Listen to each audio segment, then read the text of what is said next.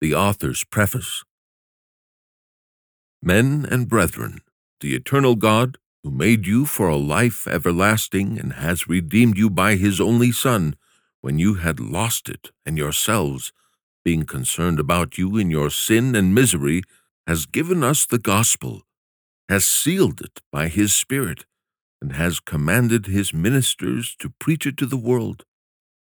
With pardon being freely offered to you, and heaven being set before you, he calls you away from your fleshly desires, and away from following after this deceitful world, and desires to acquaint you with the life that you are created and redeemed for, before you are dead and past remedy. 2 Chronicles 36, verse 16.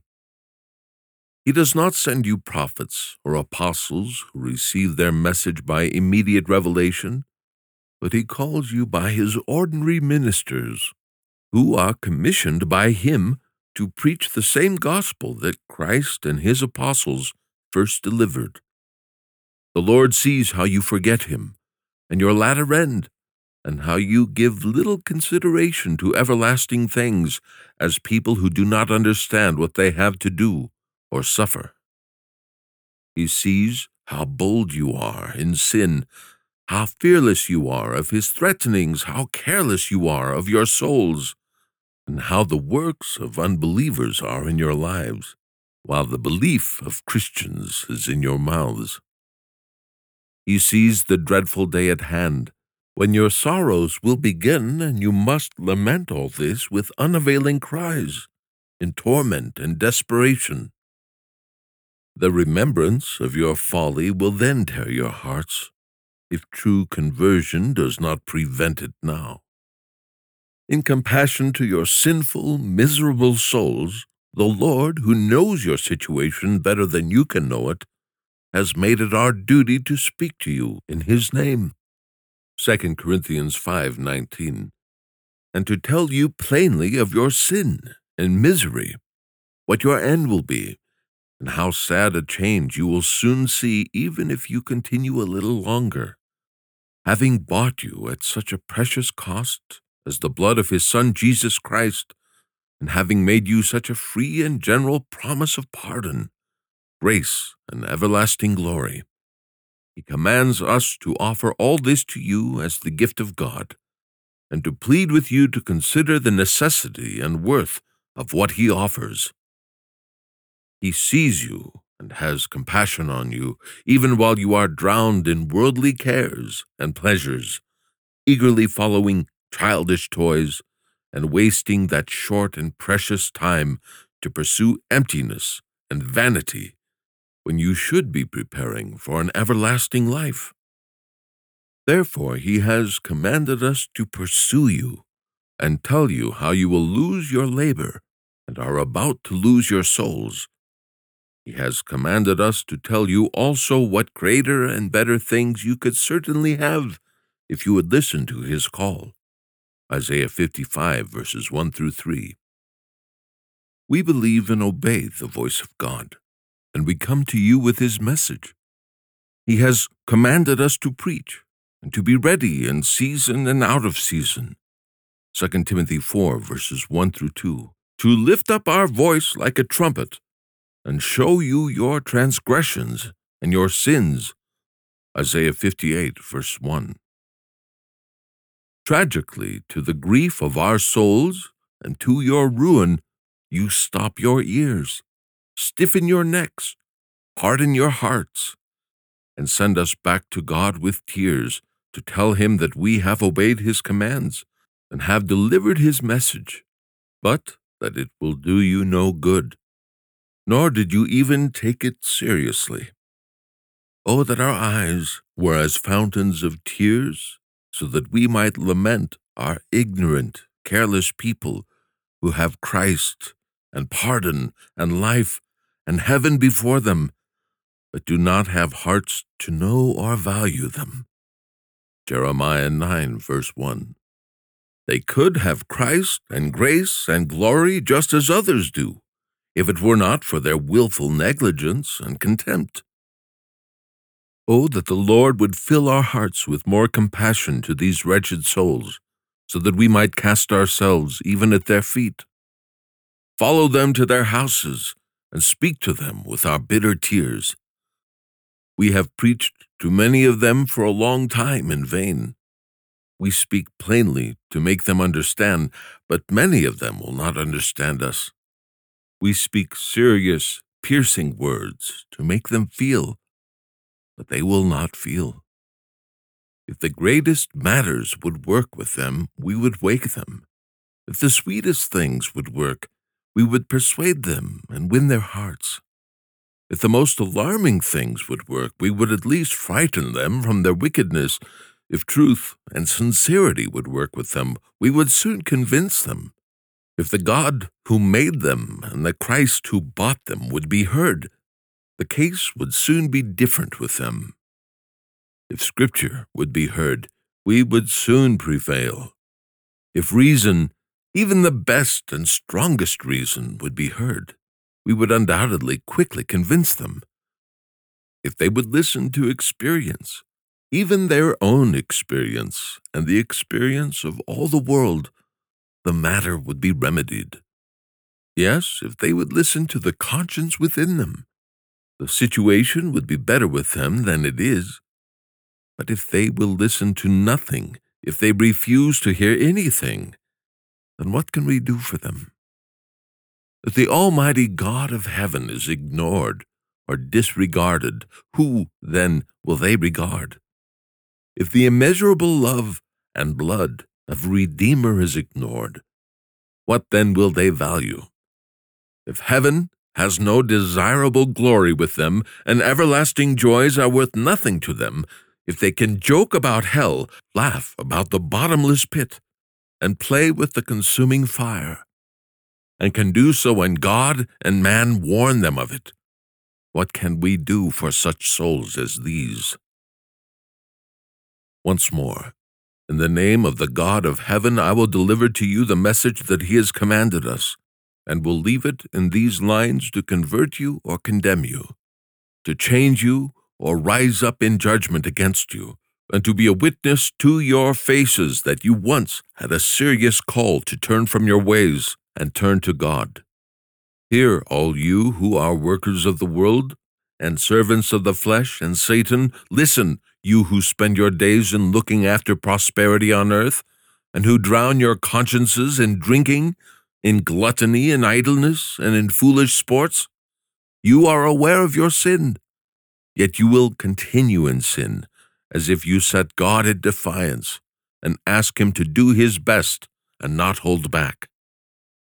Listen, all you who pay no attention to God, who have no heart for holy things, and who feel no delight in the word or worship of the Lord, or in the thoughts or mention of eternal life.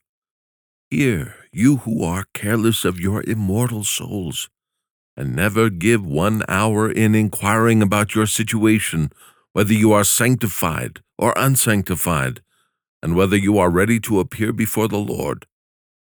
Listen, all you who by sinning in light have sinned yourselves into faithlessness, and who do not believe the word of God. He who has an ear to hear, let him hear the gracious and yet fearful call of God. His eye is always upon you.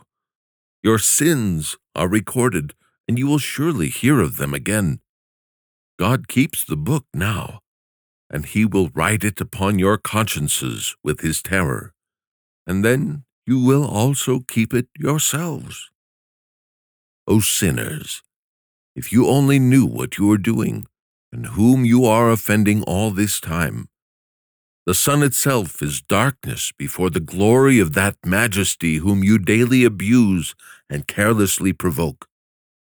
The sinning angels were not able to stand before him, but were cast down to be tormented with devils. And dare such worms as you so carelessly offend, and set yourselves against your Maker? Oh, that you even understood a little what a dreadful situation that wretched soul is in who has opposed the living God. The word of his mouth that made you can unmake you. The frown of his face will cut you off. and cast you out into outer darkness. How eager the demons who have tempted you are to be dealing with you. They simply wait for the word from God to take and use you as their own, and then, in a moment, you will be in hell. If God is against you, all things are against you. For all who love this world is only your prison.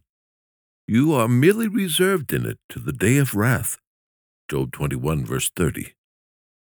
The judge is coming, and your soul is going. Yet a little while, and your friend will say of you, he is dead. Then you will see the things that you now despise, and you will feel that which now you will not believe. Death will bring such an argument that you cannot answer. It will be an argument that will powerfully discredit your arguments against the word and ways of God. Then your mind will quickly be changed. Then be an unbeliever if you can. Then stand by all your former words that you were inclined to utter against a holy and heavenly life. Then make good that cause before the Lord that you were inclined to plead against those who taught the Bible and against the people who feared God. Then stand by your old opinions and contemptuous thoughts of the diligence of the saints. Make ready now your strong reasons, and then stand up before the judge and plead like a man for your fleshly, worldly, and ungodly life. However, know that you will be pleading with one who will not be intimidated by you, nor will be as easily evaded as your fellow creatures.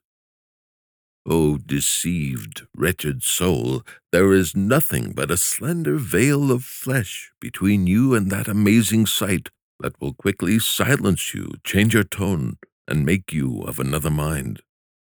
As soon as death has drawn this curtain, you will see that which will quickly leave you speechless. How quickly that day and hour will come, when you have had only a few more light-hearted hours, only a few more pleasant meals, and just a little more of the honors and riches of the world.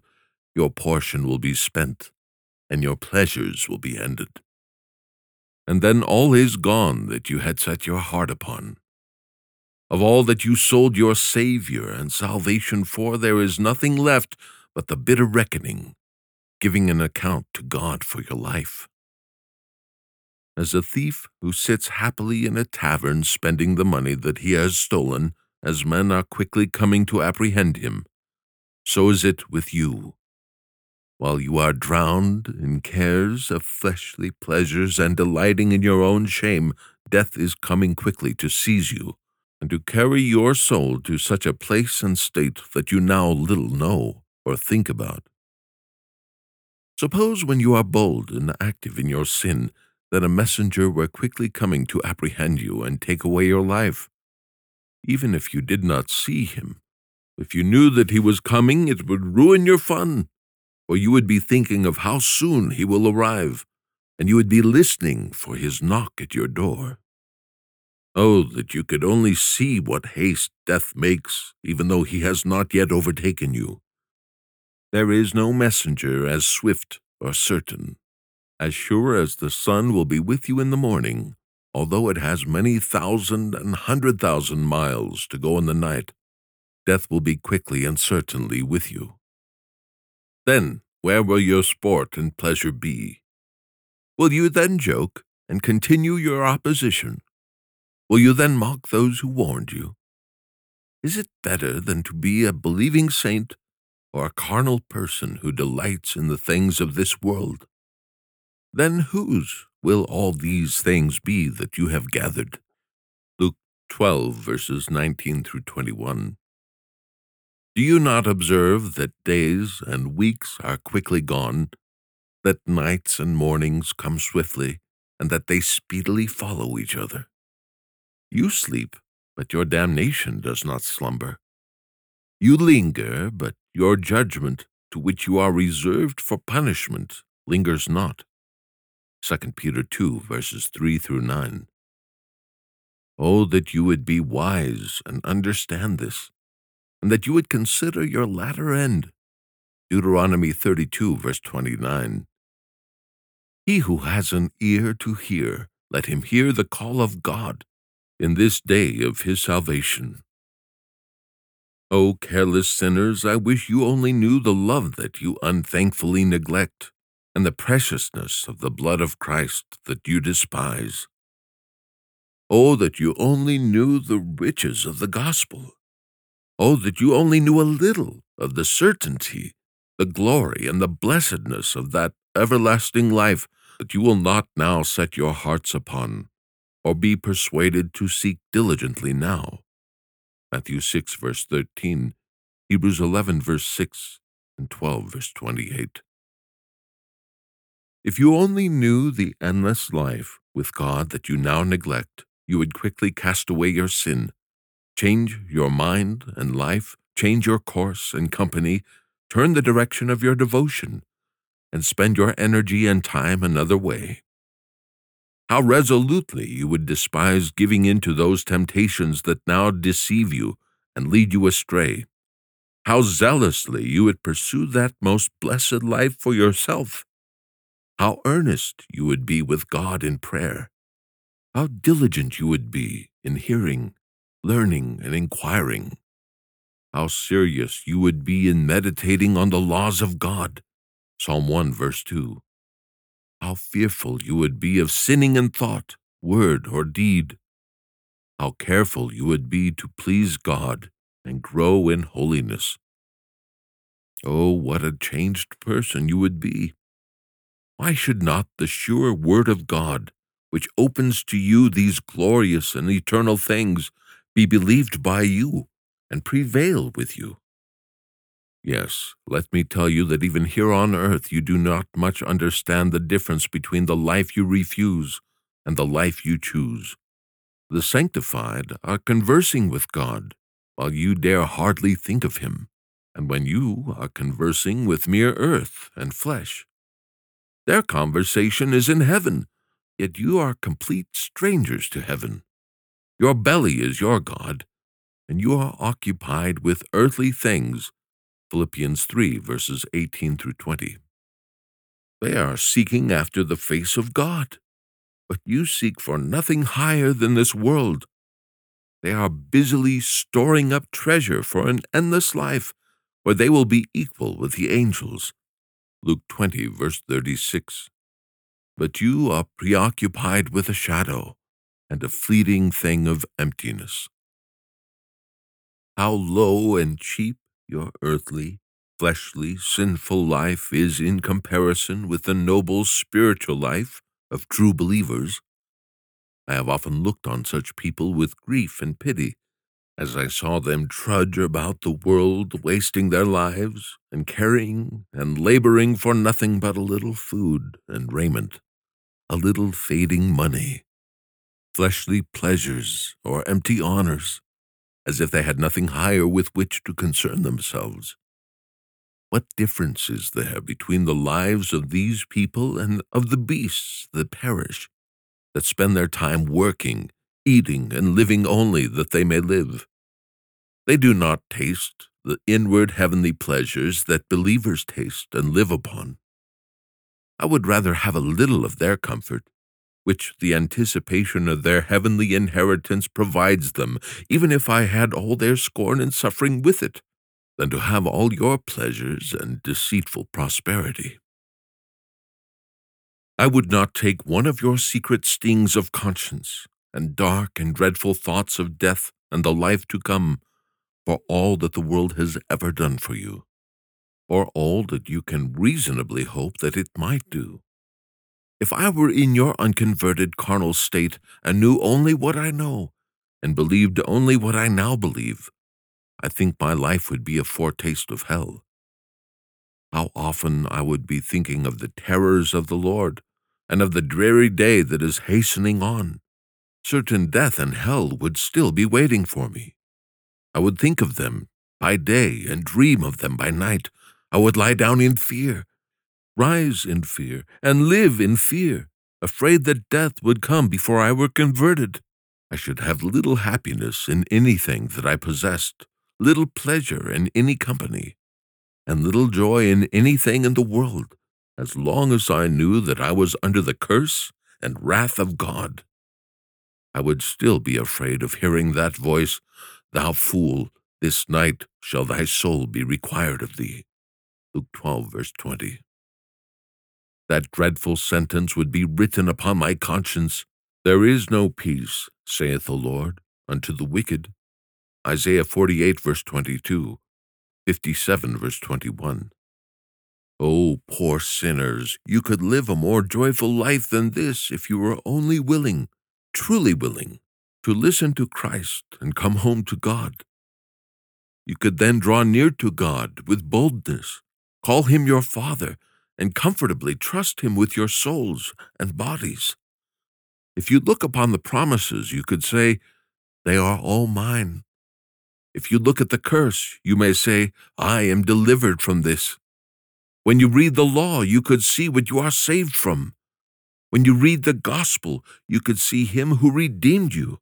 You could see the course of his love, his holy life, and his sufferings, and you could follow him in his temptations, tears, and blood in the work of your salvation. You could see death conquered and heaven opened, and you could see your resurrection and glorification provided for in the resurrection and glorification of your Lord. If you look on the redeemed, you could say, "They are my brethren and companions." If you look on the unredeemed, you could rejoice to think that you are saved from that state. If you look upon the heavens, the sun, the moon, and the innumerable stars, you could think and say, "My Father's face is infinitely more glorious. He has prepared higher matters for his saints." That is only the outward court of heaven. The blessedness that he has promised me is so much higher that flesh and blood cannot behold it. If you think of the grave, you could remember that the glorified Spirit, the living head, and the loving Father all have such a near relation to your dust in that grace that it cannot be forgotten or neglected, but will more certainly revive than the plants and flowers in the spring, because the soul is still alive, which is the root of the body, and Christ is alive, which is the root of both soul and body. Even death, which is the king of fears, could be remembered and entertained with joy as being the day of your deliverance from the remnant of sin and sorrow, the day that you believed and hoped and waited for, when you will see the blessed things that you had heard of, and will find by present joyful experience what it means to choose the better part. Luke 10:42, and to be a sincere, believing saint. What do you say?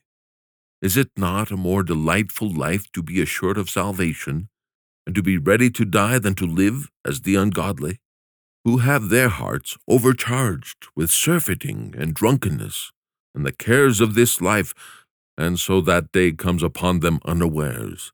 Luke 21, verse 34. Could you not live a comfortable life if you are made an heir of heaven, and if you are certain to be saved when you leave the world? Look around you, then, and consider what you do. Do not cast away such hopes as these for mere nothing. The flesh and the world can give you no such hopes or comforts. I have just 3 requests to ask you, and I will be done. 1. I ask you to seriously read over this small book. You also have family members who need it, so I ask you to read it over and over to them. If those who fear God would occasionally go to their neighbors and give this or some other book to them on this subject, they might be a means of winning souls. If people will not be persuaded to take such a small amount of effort for their own salvation as to read such short instructions as these, they do not much regard themselves, and will most rightly perish. 2. After you have read over this book, I would urge you to go alone and think a little about what you have read, and consider, as in the sight of God, whether it is true. whether its message does not hit close to your soul, and whether it is not time to take these matters seriously in your own life. I also request you to get upon your knees and seek the Lord. Ask Him to open your eyes to understand the truth and to turn your hearts to the love of God. Beg Him for all that saving grace that you have so long neglected, and continue to do this every day until your hearts are changed. Even more, I ask you to go to your godly pastors who are set over you to take care of the health and safety of your souls, just as physicians do for the health of your bodies, and desire them to direct you in what course to take, acquainting them with your spiritual condition so that you may have the benefit of their advice and ministerial help. If you do not have a faithful pastor at home, make use of some other godly person for this great need. 3. When by reading, consideration, prayer, and ministerial advice you are then acquainted with your sin and misery, with your duty and remedy, do not delay, but immediately forsake your sinful company and routine, and turn to God and obey His call. If you love your souls, take care that you do not continue in your ways against so loud a call of God, and against your own knowledge and conscience, lest it will go worse with you in the day of judgment than with Sodom and Gomorrah. Matthew 10, verse 15. Inquire of God as a man who is willing to know the truth, and do not stubbornly cheat your soul. Search the Holy Scriptures daily and see whether these things are so. Acts 17, verse 11. Examine impartially whether it is safer to trust heaven or earth, whether it is better to follow God or man, the spirit or the flesh, whether it is better to live in holiness or sin, and whether an unsanctified state is safe for you to abide in one day longer. When you have found out which is best, decide accordingly, and make your choice without any more delay. If you desire to be true to your own souls, and do not love everlasting torments, I urge you, as from the Lord, that you will simply take this reasonable advice. Then, at your deathbed, how boldly we might comfort and encourage your departing souls. At your burial, how comfortably might we leave you in the grave in expectation of meeting your souls in heaven and of seeing your bodies raised to that glory. However, if most of you will continue in a careless, ignorant, carnal, worldly, or unholy life, and all our desires and labors cannot so much prevail as to keep you from knowingly condemning yourselves, we must then imitate our Lord, who delights Himself in those few who are jewels, and in a little flock that will receive the kingdom, when most people will reap the misery that they sowed. In nature, excellent things are few. The world does not have many suns or moons. Only a little of the earth is gold or silver. Princes and nobles make up only a small part of the sons of men. There are not a great number of people who are learned, judicious, or wise here in this world. Therefore, since the gate is strait and the way is very narrow, Matthew 7, verse 14, and there are only few who find salvation, God will still have His glory and pleasure in those few. When Christ will come with His mighty angels in flaming fire, taking vengeance on them that know not God, and that obey not the gospel of our Lord Jesus Christ, His coming will be glorified in His saints and admired in all true believers. 2 Thessalonians 1, verses 7 through 10. And for the rest, as God the Father condescended to create them, and God the Son did not refuse to bear the penalty of their sins upon the cross, and did not judge such sufferings vain, although He knew that by refusing the sanctification of the Holy Spirit they would finally destroy themselves, so we who are His ministers do not judge our labor completely lost, even though these people are not gathered.